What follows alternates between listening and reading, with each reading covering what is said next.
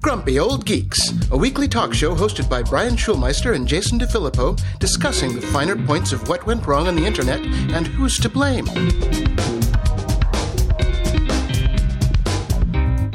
Welcome to Grumpy Old Geeks. I'm Jason DeFilippo. And I'm Brian Schulmeister. Guten Morgen. Hello. Apparently that 4 or 5 a.m. thing didn't work again? Nah, not so much. Okay. You just fall into another, set of routines and monotony, don't you? Yeah, pretty much. Pretty much. So, there you go. Yeah, we got some stories about that today, which would be great. Little follow-up. Tesla has had another car crash. Right. But, and also, again, actually, the first car crash that we covered, it was debunked that the guy was watching Harry Potter movies when he basically got his head chopped off by the semi. But this guy, nope, he admitted it. He ran into a couple cop cars. Don't! Oops. I hope he was watching Speed. I was thinking Crash. Oh, that's good, too. Yeah, yeah, I thought that would work out. Or, this is Cannonball Run. I mean, there's lots of movies. Yeah. See? Oh, we were talking about that on the Discord channel. Exactly. That's why it came top of mind. Yeah, that would be fun. A fun watch again. But yeah, the guy turned on his autopilot and then proceeded to watch a movie on his phone and voila, hit a car. Hit a cop car, nonetheless, which then hit another cop car. Keystone Cops. There we go. Well, we're not ready for prime time with these things, are we? 20 years. 20 more years. Except for the fact that Tesla's rolled them out and people are using them. Yes, and how is that going, Elon? What we're supposed to have, level 5 this year? I think his argument will, of course, be, we'll look at the amount of hours that we have logged without an accident. In the news...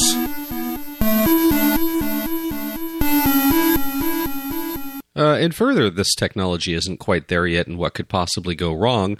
Google's Nest Hub is going to be rolled out in tons and tons of hotels, assuming we're ever at a hotel ever again. Yeah, what's a hotel? Yes, but if we do have hotels ever again, and we go to one, you might walk into your room and find find the Google Assistant with its camera sitting right there in your room. Just what I want when I visit a hotel room is a camera in my room. That we're not in control of, and we don't know anything about the IT department, and we don't know how it's been set up, and we don't know what they've done to it. That sounds like a great plan, doesn't it? I know the first thing that I would do if I walked in and saw one of these things, I'd unplug it. I was going to say, just unplug it. First, I was thinking, maybe bring some electrical tape, but no, just unplug the damn thing. Yeah, we've all got personal assistants in our cell phones now. We don't need to have this one sitting there. So obviously they're pitching this as it's hands-free hospitality. You'll have it set up in every room. You'll be able to ask the front desk for wake-up calls or more towels. I don't know why you'd need to ask the front desk for a wake-up call if you've got an assistant there with an alarm clock built into it. You can learn about pool opening times, which is usually conveniently in a sheet right in a binder that's right there.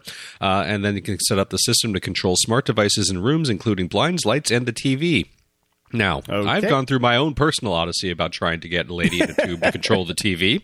I wonder if they figured it out. Somehow I doubt it. I doubt it.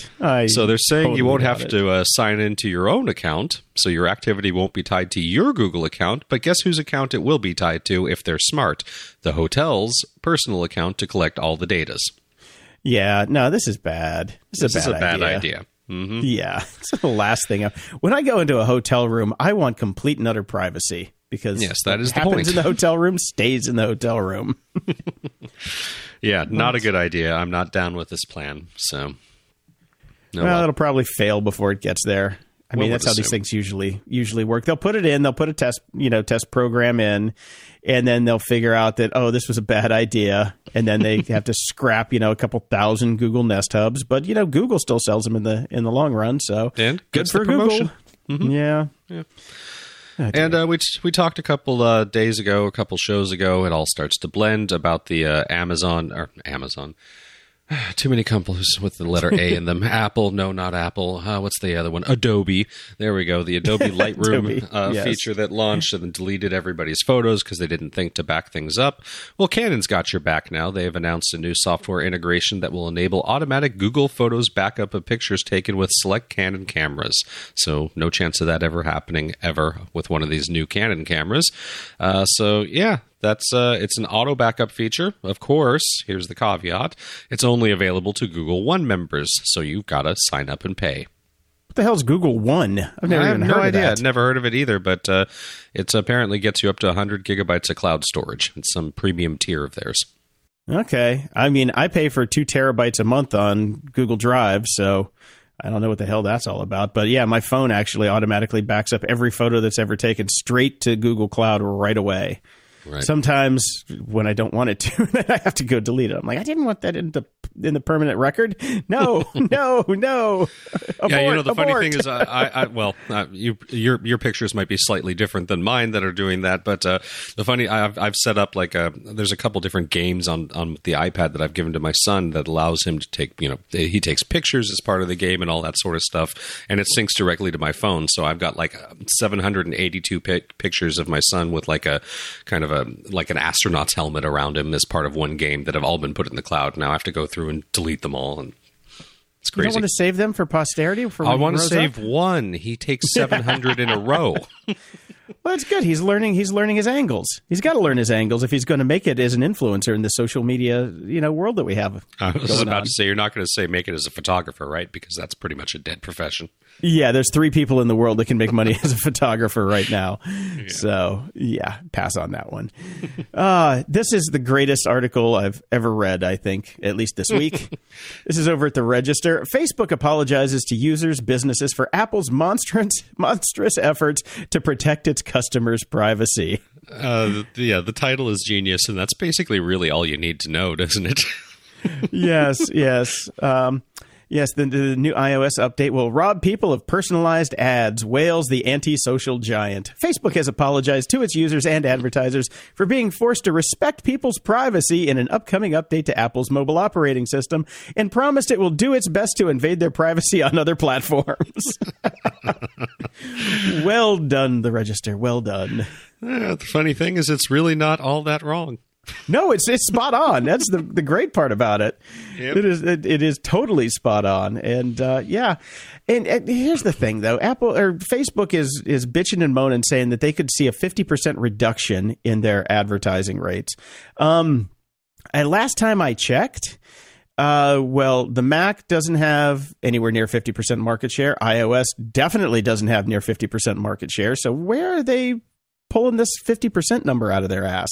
There's a hell of a lot more Android phones than there are Apple phones. So that's true. I'm sure they'll be fine. I suspect that the idea being advertisers will be will find a reason to say to Facebook, hey, you're charging too damn much. Now we know that we can't target certain users anymore. Bring down your prices because they're too damn high. Yep. Not going to shed a tear over this one.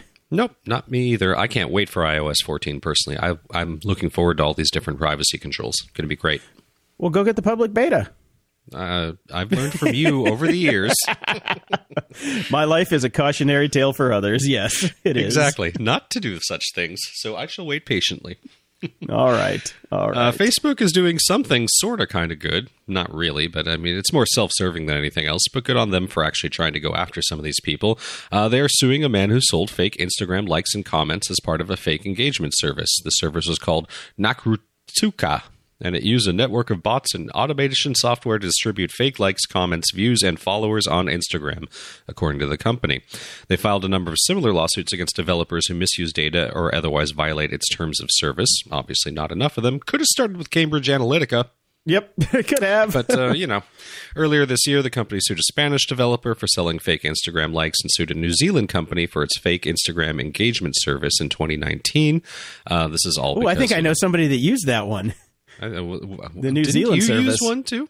No. I use the fake Twitter followers one. Oh, right. No, this is the fake engagement companies. So right. if you buy, say 800,000 fake followers, and you need the engagement to look like something's actually happening when you post something, because if you have 800,000 followers and you get 20 likes and like one comment, yes, the jig is up. Look good.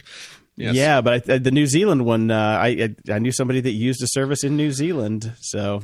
Oh, well. Yeah, that's the thing. Is once you buy into these things, you got to do the upkeep. I worked for a client a couple years back, who shall remain nameless, that had a lot of followers and zero engagement. And I asked because I took it over, and I was like, at some point, somebody that you had hired has used a service to get likes, right? And to get followers, right? Oh, no, of course not. I'm like, well, none of this makes any sense then. None. It's funny. I had somebody I was about to start working with and did just, a cursory dive on their Facebook account. They had millions of followers, lots of likes, lots of engagement. And I'm like, why are none of these in English? Why is everybody that likes you from Southeast Turkey. Asia? Yes. Some in Turkey, Turkey's yes. a big one, yep. Saudi Arabia was another big one. And I'm like, you want to start a business that sells ads that most people are going to buy for the U.S. and Canada and North America to people who are not in the country. And you swear to me up and down that you do not pay for engagement. Well, I call balderdash on that one. It literally took 5 minutes to figure it out. It was just like, come on. Yeah, people, I know. You can't fake a faker. It's like, what are you going to do now? You've trapped yourself. So the one way to fix this is we remove all these fake accounts, and then all of a sudden your numbers are down and you feel like you look bad. But the only other option is to continue to pay some of these sketchy companies to keep engagement going. So you're trapped now. Yep, you are. But I mean, it's like you can get rid of those followers because the people who are looking at your site obviously don't exist anyway. So who's going to really care? You got to clean house. You got to clean house if you're gonna be legit. But most people don't care about being legit. They just want the fake numbers and try and sell some face cream and shit. It's like, as we've said since day one on this show, statistics are bullshit. They are complete and utter bullshit. Anyway, let's talk a little bit about the downside of competition when you don't have any qualifications besides a car and a pulse. Yes, that's right. Let's talk about Instacart for a second. We could replace that with besides any coding experience and a pulse. Yes, that too. So when the pandemic hit, a lot of people, lost their jobs or got furloughed and went to the old crowdsourced, crowdfunded. I'm going to go do not even gig economy. Gig economy. That's what I'm trying. That's the word I'm looking for. There you go, Jason. Early. I'm here for you. I didn't go for my bike ride yet either. They went to the old gig economy, and turns out that when you have a lot of people going to use the gig economy to make a living, well, there's a lot more competition. Mm-hmm. And the story over at Vice is called "You Couldn't Swipe Fast Enough: How the Pandemic Devastated Instacart Workers." And it's the woeful tale of this woman who found her company, if you want to call it that, her Gigo company, fall through the floor. Yeah, I actually feel really bad for this person. I read this story, and she is one of the few people that this AB 5 law, or is it AB 2 or AB 5 here in California, that's going to force people to be employees for gig employees. AB 5 gig workers. AB 5. So she's one of the few people that AB 5 would actually have been a bad thing for, and this is pre-COVID. She made her living doing that. She had a very unstructured life, single mother, all that sort of stuff. So she needed something incredibly flexible, and it worked out really, really well for her.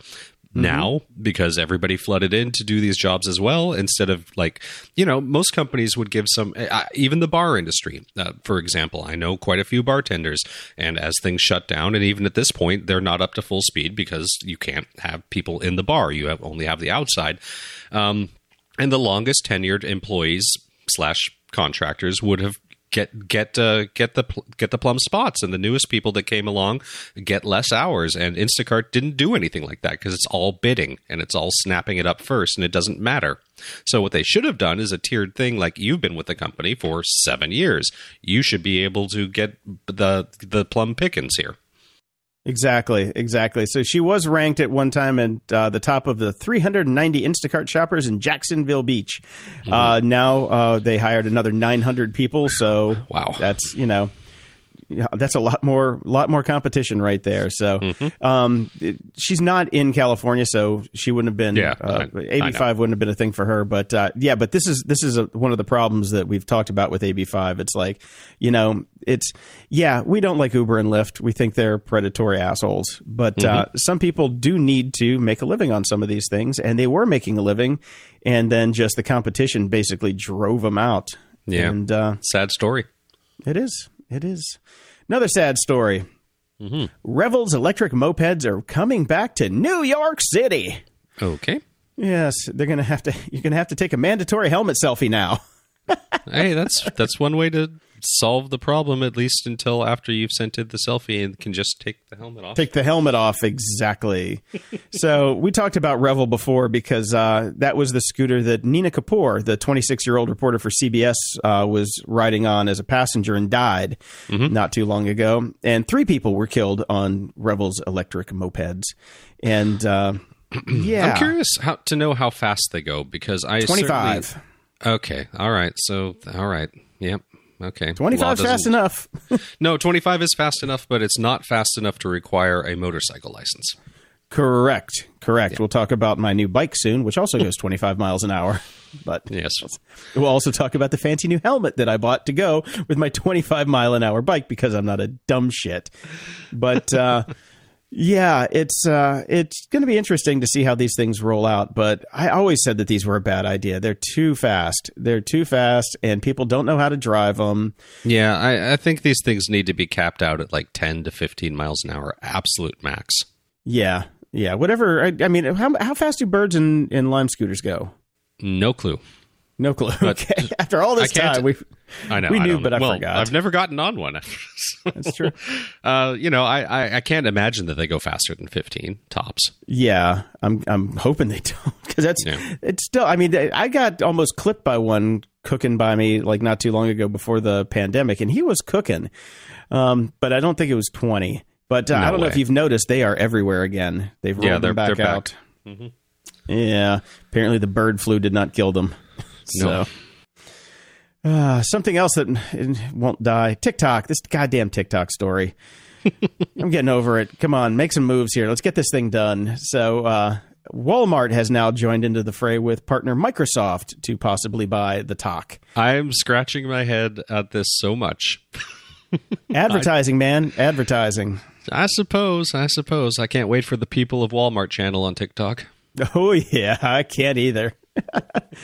Although, as you flip through TikTok, you do see, the similarity between the people of Walmart and the TikTok users in a lot of cases. So, they're still negotiating. It's basically down to Oracle and now Microsoft and Walmart. And Microsoft and Walmart have history, though. They both kind of teamed up to go after Amazon. So that's why Walmart has gone with Azure as their cloud platform. But makes sense. Makes sense, I guess, if they really want to get into it. They don't have to be a majority holder. They can just be a minority holder. Yeah, and just get some prime access to the advertising on the Talk. But I just wish this thing would wrap up. I'm sick of talking about it. Well, I know somebody else that was sick of talking about it. The CEO of TikTok, Kevin Mayer, who has announced that he is resigning just over 100 days after the former Disney executive joined the world's largest short video app in mid-May. He announced his decision to step down in a note to employees as TikTok came under pressure from the Trump administration over its links to China. Mayer did not anticipate the extent to which TikTok would become involved in tensions between China and the U.S., sources told the Financial Times, and the executive didn't sign up for this shit. Exactly. Did not sign up for this shit. He just wanted a big-ass paycheck and an easy gig, not this crap. Yeah. Well, I mean, I didn't even realize this until I started reading up on him. He got passed over for the CEO of Disney job. That's why he's like, I'm out of here. Screw you guys. I'm going home. Well, he's going back home now because he's unemployed. You know what, though? I think he's going to be okay. I don't anticipate him adding to the Instacart employee list. Yeah, I'm sure he's going to be fine. He's got that sweet mouse money. So, yeah, this thing just needs to end soon. Mm-hmm. Although it's not like we got much else to talk about. Tech news has just been a dire wasteland. There's nothing happening. I wonder what sucked up all the atmosphere this week. I wonder.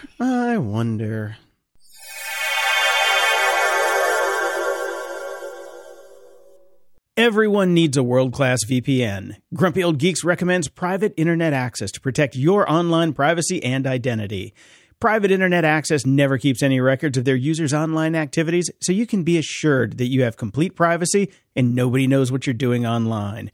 No matter your technical skills, private internet access is one of the easiest VPN apps out there. All it takes to connect is just one click or tap, and your data will be encrypted instantly. With just one private internet access VPN subscription, you can connect up to 10 devices at the same time. Go to GOG.show/VPN and sign up today. For a limited time only, you can get our favorite VPN for just $2.69 a month when you sign up for 2 years. GOG.show/VPN. That's GOG.show/VPN. Getting the smile and confidence you've been dreaming about, all from the comfort of your home, isn't a total mystery with Byte clear aligners. Just don't be surprised if all your friends start asking, "What's your secret?" Begin by ordering your at-home impression kit today for only $14.95. Byte clear aligners are doctor-directed and delivered to your door. Treatment costs thousands less than braces, plus they offer flexible financing, accept eligible insurance, and you can pay with your HSA FSA. Get 80% off your impression kit when you use code WONDERY at Byte.com. That's BYTE.com. Start your confidence journey today with Byte. Security? Ha! We're joined again this week by Dave Bittner. Dave is the host of the Cyberwire podcast, and Dave is also the co-host of the social engineering podcast Hacking Humans with Joe Kerrigan, as well as the co-host of Caveat with Ben Yellen, where they discuss law and policy as well as surveillance and privacy. Welcome back, Dave. Hello. Good to be back. Hello, Dave. Hello. Oh, it's come to my realization that we may not have mentioned that we have a Discord server now to Dave, and there's been some concerted effort and posting of furries to try to entice him to join. Oh, is that so? Yes. I believe there was actually a furry stormtrooper. Yeah, somebody busted out a furry stormtrooper. I thought that was pretty clever. Say no more. All right. I don't know that I've ever been on Discord before, so I know my son uses it for his D&D stuff. But, think of it as AOL from the 90s. It's a chat room. That's about it. It's a chat room. Okay. So it's I'll fun. check it out. We got a lot of people over there. So we got some follow-up. Yeah. Quick one on the iPad story, where we got only one person sending us in their conspiracy theory on what the iPod might have been used for. But I got a note from an anonymous listener with ties to the spooky dookie world and familiarity with that actual particular department.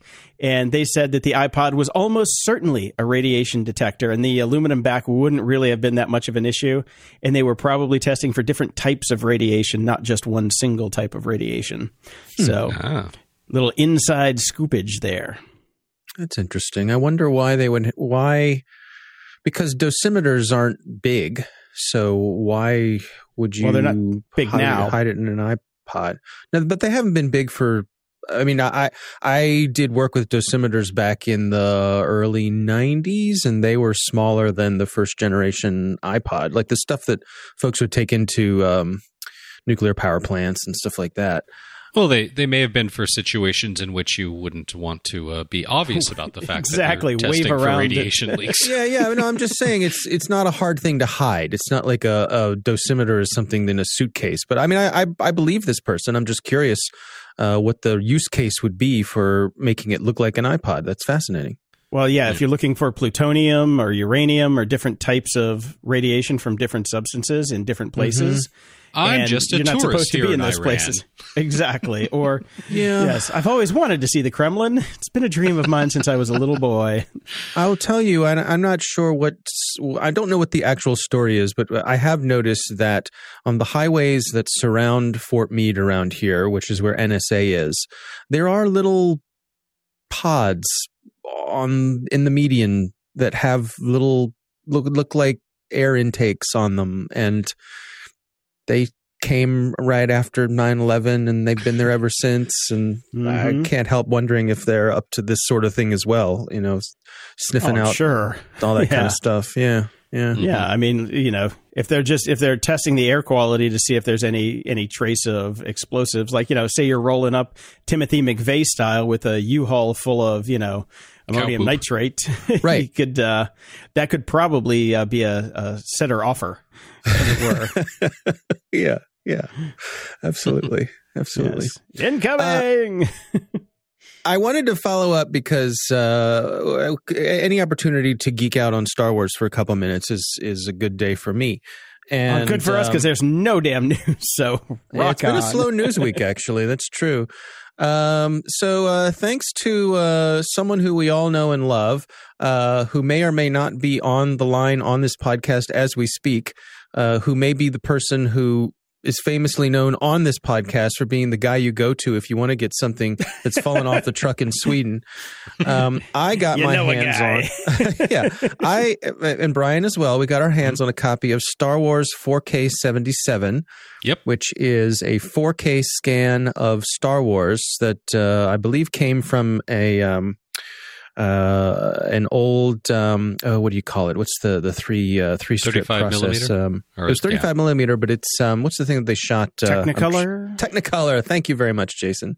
It was a Technicolor print, and Technicolor doesn't fade, so it is a very good looking scan. And let me tell you, I have been having so much fun with this because at 4K, every frame is like a print resolution. I mean, obviously it's film, but I've never been able to examine Star Wars at this resolution at my leisure.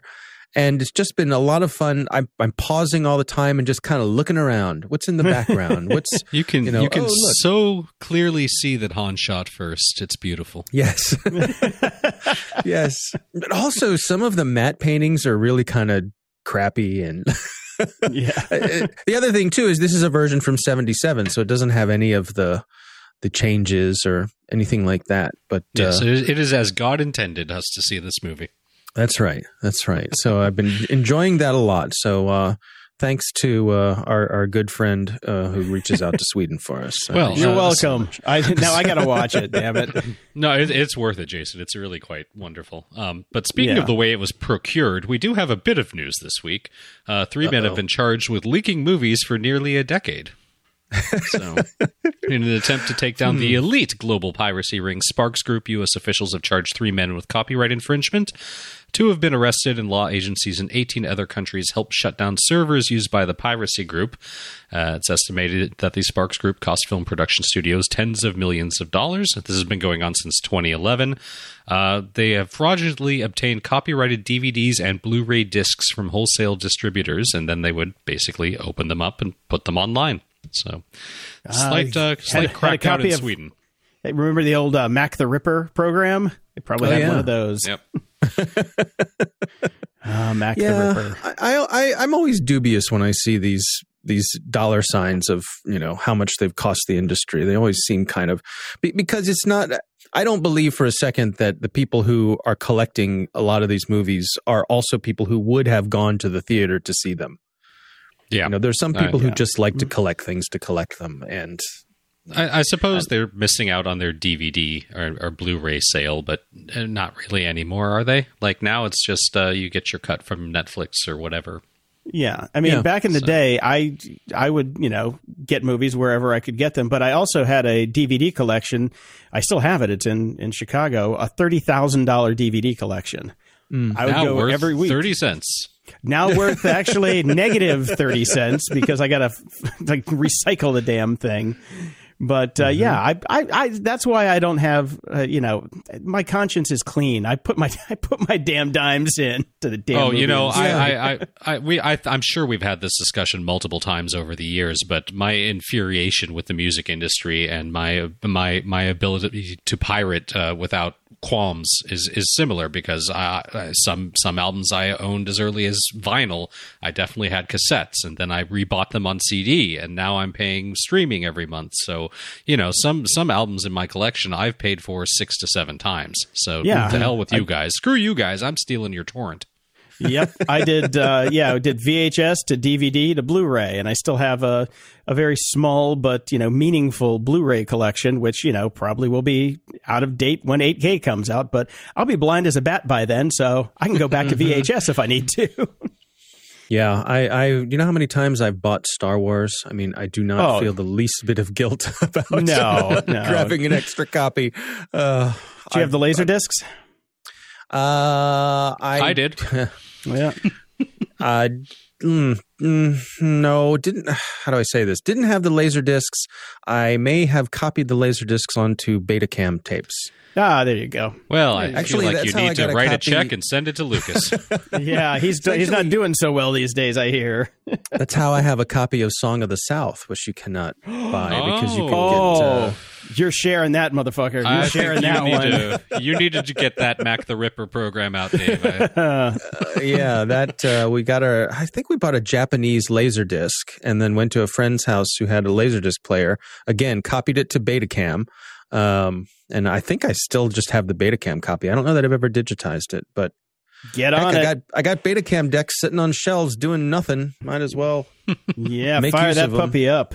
Yeah. I think I have one animated DVD left, and that's Rikki Tikki Tavi, my favorite animation short of all time. Mm-hmm. I love that. Love that little short. Love that little guy. He was so cute. Was that a short? I remember that. It's short. Well, it's 30 minutes. Okay. Yeah. Okay. So it's a show. I remember when it would come on TV, and it was scary and sad to me at the end. Yeah. But no, it had a happy ending. It had a very happy ending. Yeah. But the whole thing where don't they like sing the song about somebody like they think he's dead and yeah, that was sad. Yeah. No, that was spoiler alert. Yeah. If you haven't seen it by now, tough noogies. That was Chuck Jones. That was like, right. the height of like fantastic animation. I think Orson Welles did the voiceover on it. He was the narrator. It was just so good. I'll trade you a Song of the South for a Rikki Tikki Tavi. All right, I'll have to see if I can get my hands on it. I don't know where it is. I know we have it somewhere. But. I'm sure there's a copy floating around in Sweden somewhere as well. I just haven't thought to search for it. So, yeah. Yeah, so we do have a little bit of other news this week, and within the realm of cybersecurity. We found out the FBI has arrested a 27-year-old Russian citizen for attempting to carry out a ransomware attack. Apparently, this was against Tesla. So, according to a complaint shared by the Department of Justice in July, and here we go with the name, Igor Igorovich Khrushchev, I think. That name shit's Russian. No shit. Yeah. That name smells of vodka. Yep. So he traveled to the U.S. and contacted a Russian-speaking non-U.S. citizen who was working at the Tesla Gigafactory in Sparks, Nevada. And after meeting with the individual, he proposed a deal. He would pay the employee $1 million to deliver malware to computer systems at the Gigafactory. They planned to extract data from the network and threatened to make it public if Tesla didn't pay the ransom. The employee immediately informed Tesla, and the company contacted the FBI, which launched a sting operation. They arrested him in Los Angeles as he was attempting to leave the U.S. So we got a guy. Gotcha. The Tesla employee got an extra 15 minutes on his lunch break that day. So. Pretty much. So they didn't confirm which companies were impacted, but a similar ransomware attack was carried out against CWT Group in July, which they paid a $4.5 million ransom. So this is a lucrative industry. Mm-hmm. Mm-hmm. Yeah. I have a story here from C4ISRnet, which is kind of an inside the Beltway military rolls off the tongue publication. I know. But it's titled "Pentagon's Acquisition Chief Wants Microelectronics Production to Return to the U.S." Mm-hmm. And it's about Ellen Lord, who is the Undersecretary of Defense for Acquisition and Sustainment, who recently said in a webinar that they're trying to get companies to start making stuff here again. That be nice. Yeah. And I think a lot of this obviously comes from the whole thing with Huawei and the 5G rollout and the realization that there aren't a whole lot of suppliers of this kind of stuff. And so, can you combine that with the devices are so complex that how do you know if they're hiding things inside of these devices? And turns out they are. Well, I think we've established that when we figured out TikTok was phoning home. Yeah. Why wouldn't they put it into this sort of stuff? And all the news that we've had recently with all of the bugs in the IoT devices that we've seen, they go way back. It'd be nice to at least have somebody here that we can smack around and say, fix it, damn it. So now the question is, are we willing to pay the premium and the extra money to have them built here? Mm-hmm. Mm-hmm. But hey, it's the government, right? They're used to spending $7,000 on a toilet seat. Well, that's the thing. Yeah, if you could put military money behind it, then I think it has a possibility of happening. But it's interesting to me that it's interesting because obviously it's a national security issue, but it's not like we didn't see all this stuff being offshored and shifted over the past few decades. To the point where, I mean, I've read interviews where folks have said if we wanted to manufacture iPhones here, we couldn't. And a big part of that is we no longer have the manufacturing expertise here to do it. Mm-hmm. That specialized expertise in many, many different elements that go into building an iPhone, for example, both the electronics, but also the physical manufacturing, the making of all of the stuff. We just can't do that here anymore. We don't have the folks who know how to do that, who because we haven't done it in so long. So it sort of feeds back on itself. So I think that's a fascinating element of this. And it seems like if they're going to bring it back, it would be a bit of a, I hate to use the word moonshot, maybe a, what was the other one? What was the nuclear weapons program? The Manhattan Project, which is what I was thinking too. We need a new Manhattan Project instead of the Germans this time. We need some Chinese guys. Right, some defectors. Yeah, we need some Chinese defectors and rebuild our systems. Yeah. Do you guys have any thoughts on that? Yeah. I think we need to do it. I think it should be a top priority. I don't understand how, and this is where we veer into the political again, so cue the 1-star ratings coming in. I don't see how we can run around screaming, we need jobs here in the U.S. when there's such glaring need for these sorts of things, where we need to staff up and educate and start building up our own systems again, our own manufacturing processes. The idea that it's American companies that, that's in air quotes these days because they're global companies, but theoretically they're American companies that are making all these end products and all the windfall. And we have Apple, a $2 trillion company, but we can't build an iPhone in the United States. Mm-hmm. Yeah, and you have to start at some point if you ever want to get there. So let's get going. Yep. I mean, obviously the expertise exists in the world, so it can be done. And as they say in one of my favorite movies, The Edge, what one man can do, another can do. So surely there's a masterclass about how to build an iPhone. Well, let's go check out Johnny Ives. Yeah. Johnny Ives masterclass. Yeah. No ports for you. Right. Exactly. Right. My last story this week has to do with one of the underground markets, basically shutting down with an exit scam, allegedly. This is from the folks over at Digital Shadows, and this is the Empire Market, which is one of the underground markets that came in ascendance after other markets fell, like Alphabay. Empire grew. And this is where you'd go to buy passwordless things of that nature. You could buy all sorts of things. I mean, on these dark markets, you can buy. It depends on the market. Yep, and I don't know. I don't know what Empire specialized in or anything like this. In this article, they say that common things were drugs, software, malware, digital goods, databases, so breaches. Counterfeit goods, things like passports and driver's licenses. And the world's largest selection and copies of Song of the South. There you go. Credit cards, fraud, all those sorts of things. Standard fare. Yeah, and my understanding is one of the ways that these marketplaces work is that you have to put some money in escrow if you're going to be a member of one of these forums, if you're going to be buying and selling. So what happens is the people who run the marketplace end up with a large amount of money sitting there in escrow, and that's part of how the trust works. But these guys have evidently made a run for it. They've shut the market down, and they're going to take all that money in escrow and basically have a big old exit scam. I know this will seem shocking, but just goes to prove you can't trust a criminal. Yep, there's no honor among thieves. That is for sure. Yeah, they said that. Not surprising. If I was that guy, I would probably do the same thing because they don't know who runs these networks. It's just based on faith. So how is it? How are these people ever going to get caught? Probably not. Right. And I also think that there's a little bit of a race against time when you're running one of these things, because law enforcement is going to come after you eventually, which is what's happened to some of the other markets. So do you try to run long enough so that it seems like one of two things is going to happen? You're going to reach the point where you can do an exit scam like this, or you're going to get busted. Mm-hmm. And it's not to say that those are two mutually exclusive. They could still get busted having already done the exit scam.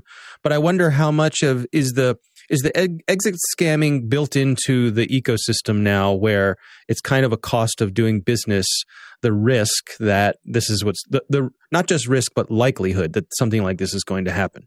I'm guessing so. I mean, it happens with such regularity. You have to, you can't be putting in more money in escrow than you can afford to lose. Right. Yeah, that is an excellent point. Yep. I mean, I imagine they're just sitting there with a number in mind, and when we hit this, we take it and run.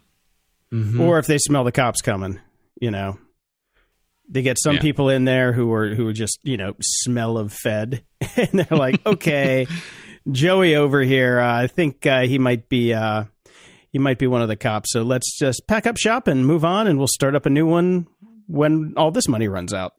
Yeah, and is that the payout for having taken all this risk? Mm-hmm. I don't know. Could be. I mean, that actually is a very good point. It's like, hey, man, I've been doing this for a long time. You guys got your goods. This is the service fee. See ya. Mm-hmm. Yep. Right. Consider it a subscription. Yeah. So interesting sort of game of whack-a-mole that goes on with these places, and certainly another one will pop up to take its place. Yep. And we'll see if the pattern continues. So as long as there's an internet, the pattern will continue. Yeah. Ain't it the truth? Ain't it the truth? This has all happened before, and it will all happen again. Yeah. History may not repeat itself, but it does rhyme. All right, well, go enjoy your Star Wars navel gazing for the weekend. I will. I'm very happy. I'm a happy boy because of this. So thank you very much. You're very welcome. All right, gents. Talk to you soon. Ups and doodads. I'm not sure what to make of the story. Maybe the people over at TechCrunch are feeling the same way that we do about tech news this week, which is, where is it? We need something. Because they managed to turn Spotify putting a virtual events button where the events button was before into a very long article extolling how they're developing a virtual events feature. No, they made a partnership with Songkick, which was giving them ticketing links and all that sort of stuff for artists. And Songkick has now included virtual events because there are no concerts. There are only virtual events. And now that's going to come in. So they changed the button from reading "Get your tickets" to "Virtual event." That's about it. But Brian, what about Smash Mouth? Yes. Okay. Well, Amazon has released its new version of their fitness tracker called the Halo. Comes with a subscription. That's right. That. $4 a month plus tax. And it includes body composition, tone of voice analysis, sleep and activity tracking, and more. Free for 6 months, and then it auto renews for $4 a month. And it doesn't have a screen on it. No, and they sell that as a plus. Fewer distractions. That's right. So what? You have to go through the Alexa app? How do you get your deets in real time? It must have tied to the Alexa app somehow. Everything ties to the damn Alexa app. So you can probably say, hey, chick on my wrist, how many steps have I gone today? How fat am I? I guess. All right. Yeah. Well, I'm not going to be using that. No, and it looks awful. It does. It actually really looks awful. So I'll stick with my Apple Watch and my Fitbit and my bed and everything else it has. Yes. I got rid of the Oura Ring, though. That thing just hurt. I don't know what's up with that. You never liked that. No. So I gave mine to Dan Nitro Clark, the Gladiator. He can still wear it because he's got like these giant meat paws. So it's like, that's what happens with a Gladiator. But yeah, that thing hurt. So all right. That's it. Well, there you go. Finally, after 5 years of talking about the Raspberry Pi, well, actually, we kind of stopped talking about it. We went through a period of a year about 4 years ago where we talked about the Raspberry Pi and actually getting one and doing something with it. I'm finally going to do it. I've ordered it. It's coming this weekend, and I'm going to set up a Pi hole and test it out to block all those ads that Facebook is upset about. All right. Friend of the show, John Chevron, set one up back when we used to talk about it, and loves it. So yeah, can't wait to try it. Yeah, I went the lazy man's route and just got a subscription to Eero Plus, so it's blocked at the router. It does it for me, so I don't even have to think about it anymore. Yeah, I wanted to do a little something hands-on. I need a little quarantine project. Yeah, no shit. Ain't that the fucking truth? So my quarantine project is my new bike's here. It's great. I got the Rad Rover 5 fat tire electric bike, which you can set to go 25 miles an hour. Took it out for my first ride yesterday. It's pretty sweet. Pretty sweet. My butt hurts. My legs hurt. So even though it's a cheater bike with an engine in it, the damn thing weighs 70 pounds. You can't move it without an engine. It is heavy as hell. Right. But I sent you a text when I first got my new helmet. I got the Sena R1 Smart Cycling Helmet. Now, I didn't even know how smart this thing was when I got it. I didn't even realize it was a smart cycling helmet. It was just the cheapest one in the store at $120 because the only bike store around here is one of those fancy swanky ones that sell $10,000 10 speeds. Right. So $1,000 a speed. That's what you get here. But I was going through the manual this morning because it has a manual. It has that's lovely. The manual for my bike helmet is bigger than the manual that comes with my $1,200 phone, which is ridiculous. But I was going through it today, and it's fun. If you have a bunch of people that have these, it's got like chat in between the helmets, so you can actually broadcast to everybody on the channel and chat with them, which is kind of neat. You're saying if I get one of these bikes and one of these helmets, we can do the show on the road? Oh, well, no, because then I'd have to figure out how to record it, and I'm not doing that. Surely you can sideload something. Yes, but if we went for a bike ride on the beach together, we could chat, or we could just yell at each other, because we'll be right next to each other. Exactly. But it also has an FM radio, which is kind of cool, even though there's no good FM stations in Los Angeles anymore. But the real plus is that I can, play audiobooks through it or whatever without having to put anything in my ears and get a ticket for riding with AirPods. So. But, I got exercise. I went out in the sun, something new and novel. And good for you. I got to say, man, that bike is so goddamn fun. You have no idea how fun that bike is. I'll stick with my Cannondale. Yeah. This thing is it is a cross between basically a Harley and a mountain bike. You can just the tires are 4 inches wide. It feels like you're right. It feels like when I had Dr. Teeter's BMW motorcycle for a while. I think the tires on the BMW were skinnier than these. So right, fun times. Brian, I've been trying to find interesting things to read on the internet because tech news has been a wasteland this week. Yes. I mean, there's nothing. No, nothing. And I found this one over at the New Yorker, and it's called What Boredom Does to Us and For Us. And it's another one of those longer reads because I got nothing but time right now. Did you get a chance to look at this one? I scanned through it, yeah. Mostly I was curious what they had to say about kids and things like that because I know, certainly watching other people's kids and the young generation, even teenagers at this point, they do not experience boredom, and they need to. Yes, they do. Because I've been trying to cultivate more boredom, surprisingly enough. Yeah, listening to our own show. It's working. It's absolutely working. And it's more philosophy than anything at this point. It's an interesting read. I highly recommend checking it out. And I love some of the quotes in here. Like they say, boredom, according to Tolstoy, was a desire for desires, which kind of it is. I would like to desire again. Because I don't. I just don't. I'm like, oh. And this one, though, really stood out to me. And this is from Seneca. And I don't know how I missed this one. I've read everything I thought Seneca wrote. But he calls boredom the relentless cyclicality of life, which nowadays, wake up, shit, shower, shave, and go back to bed. That's about it.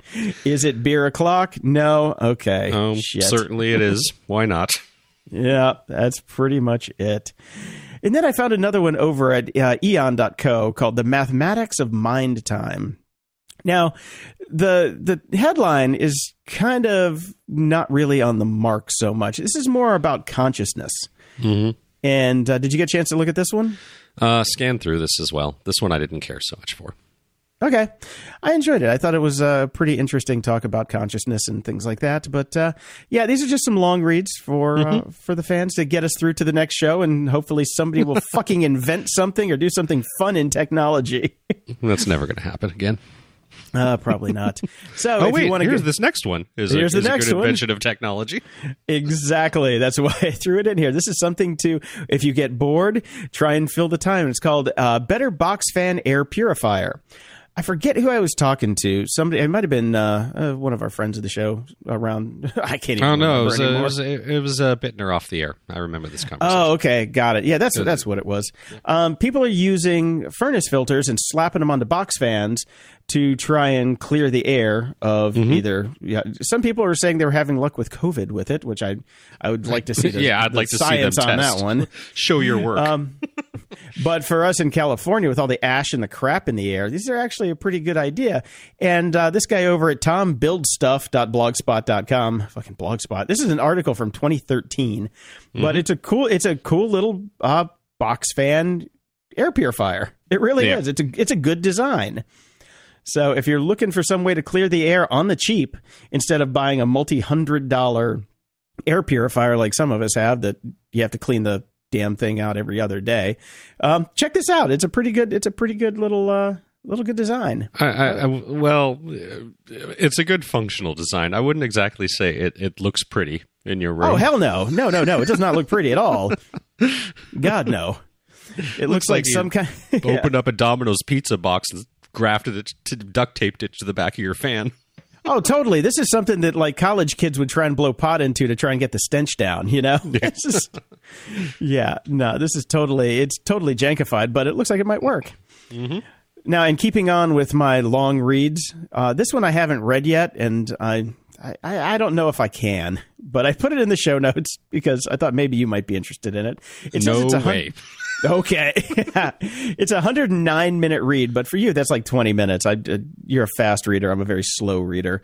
But it's called How to Destroy Surveillance Capitalism, a new book by Cory Doctorow.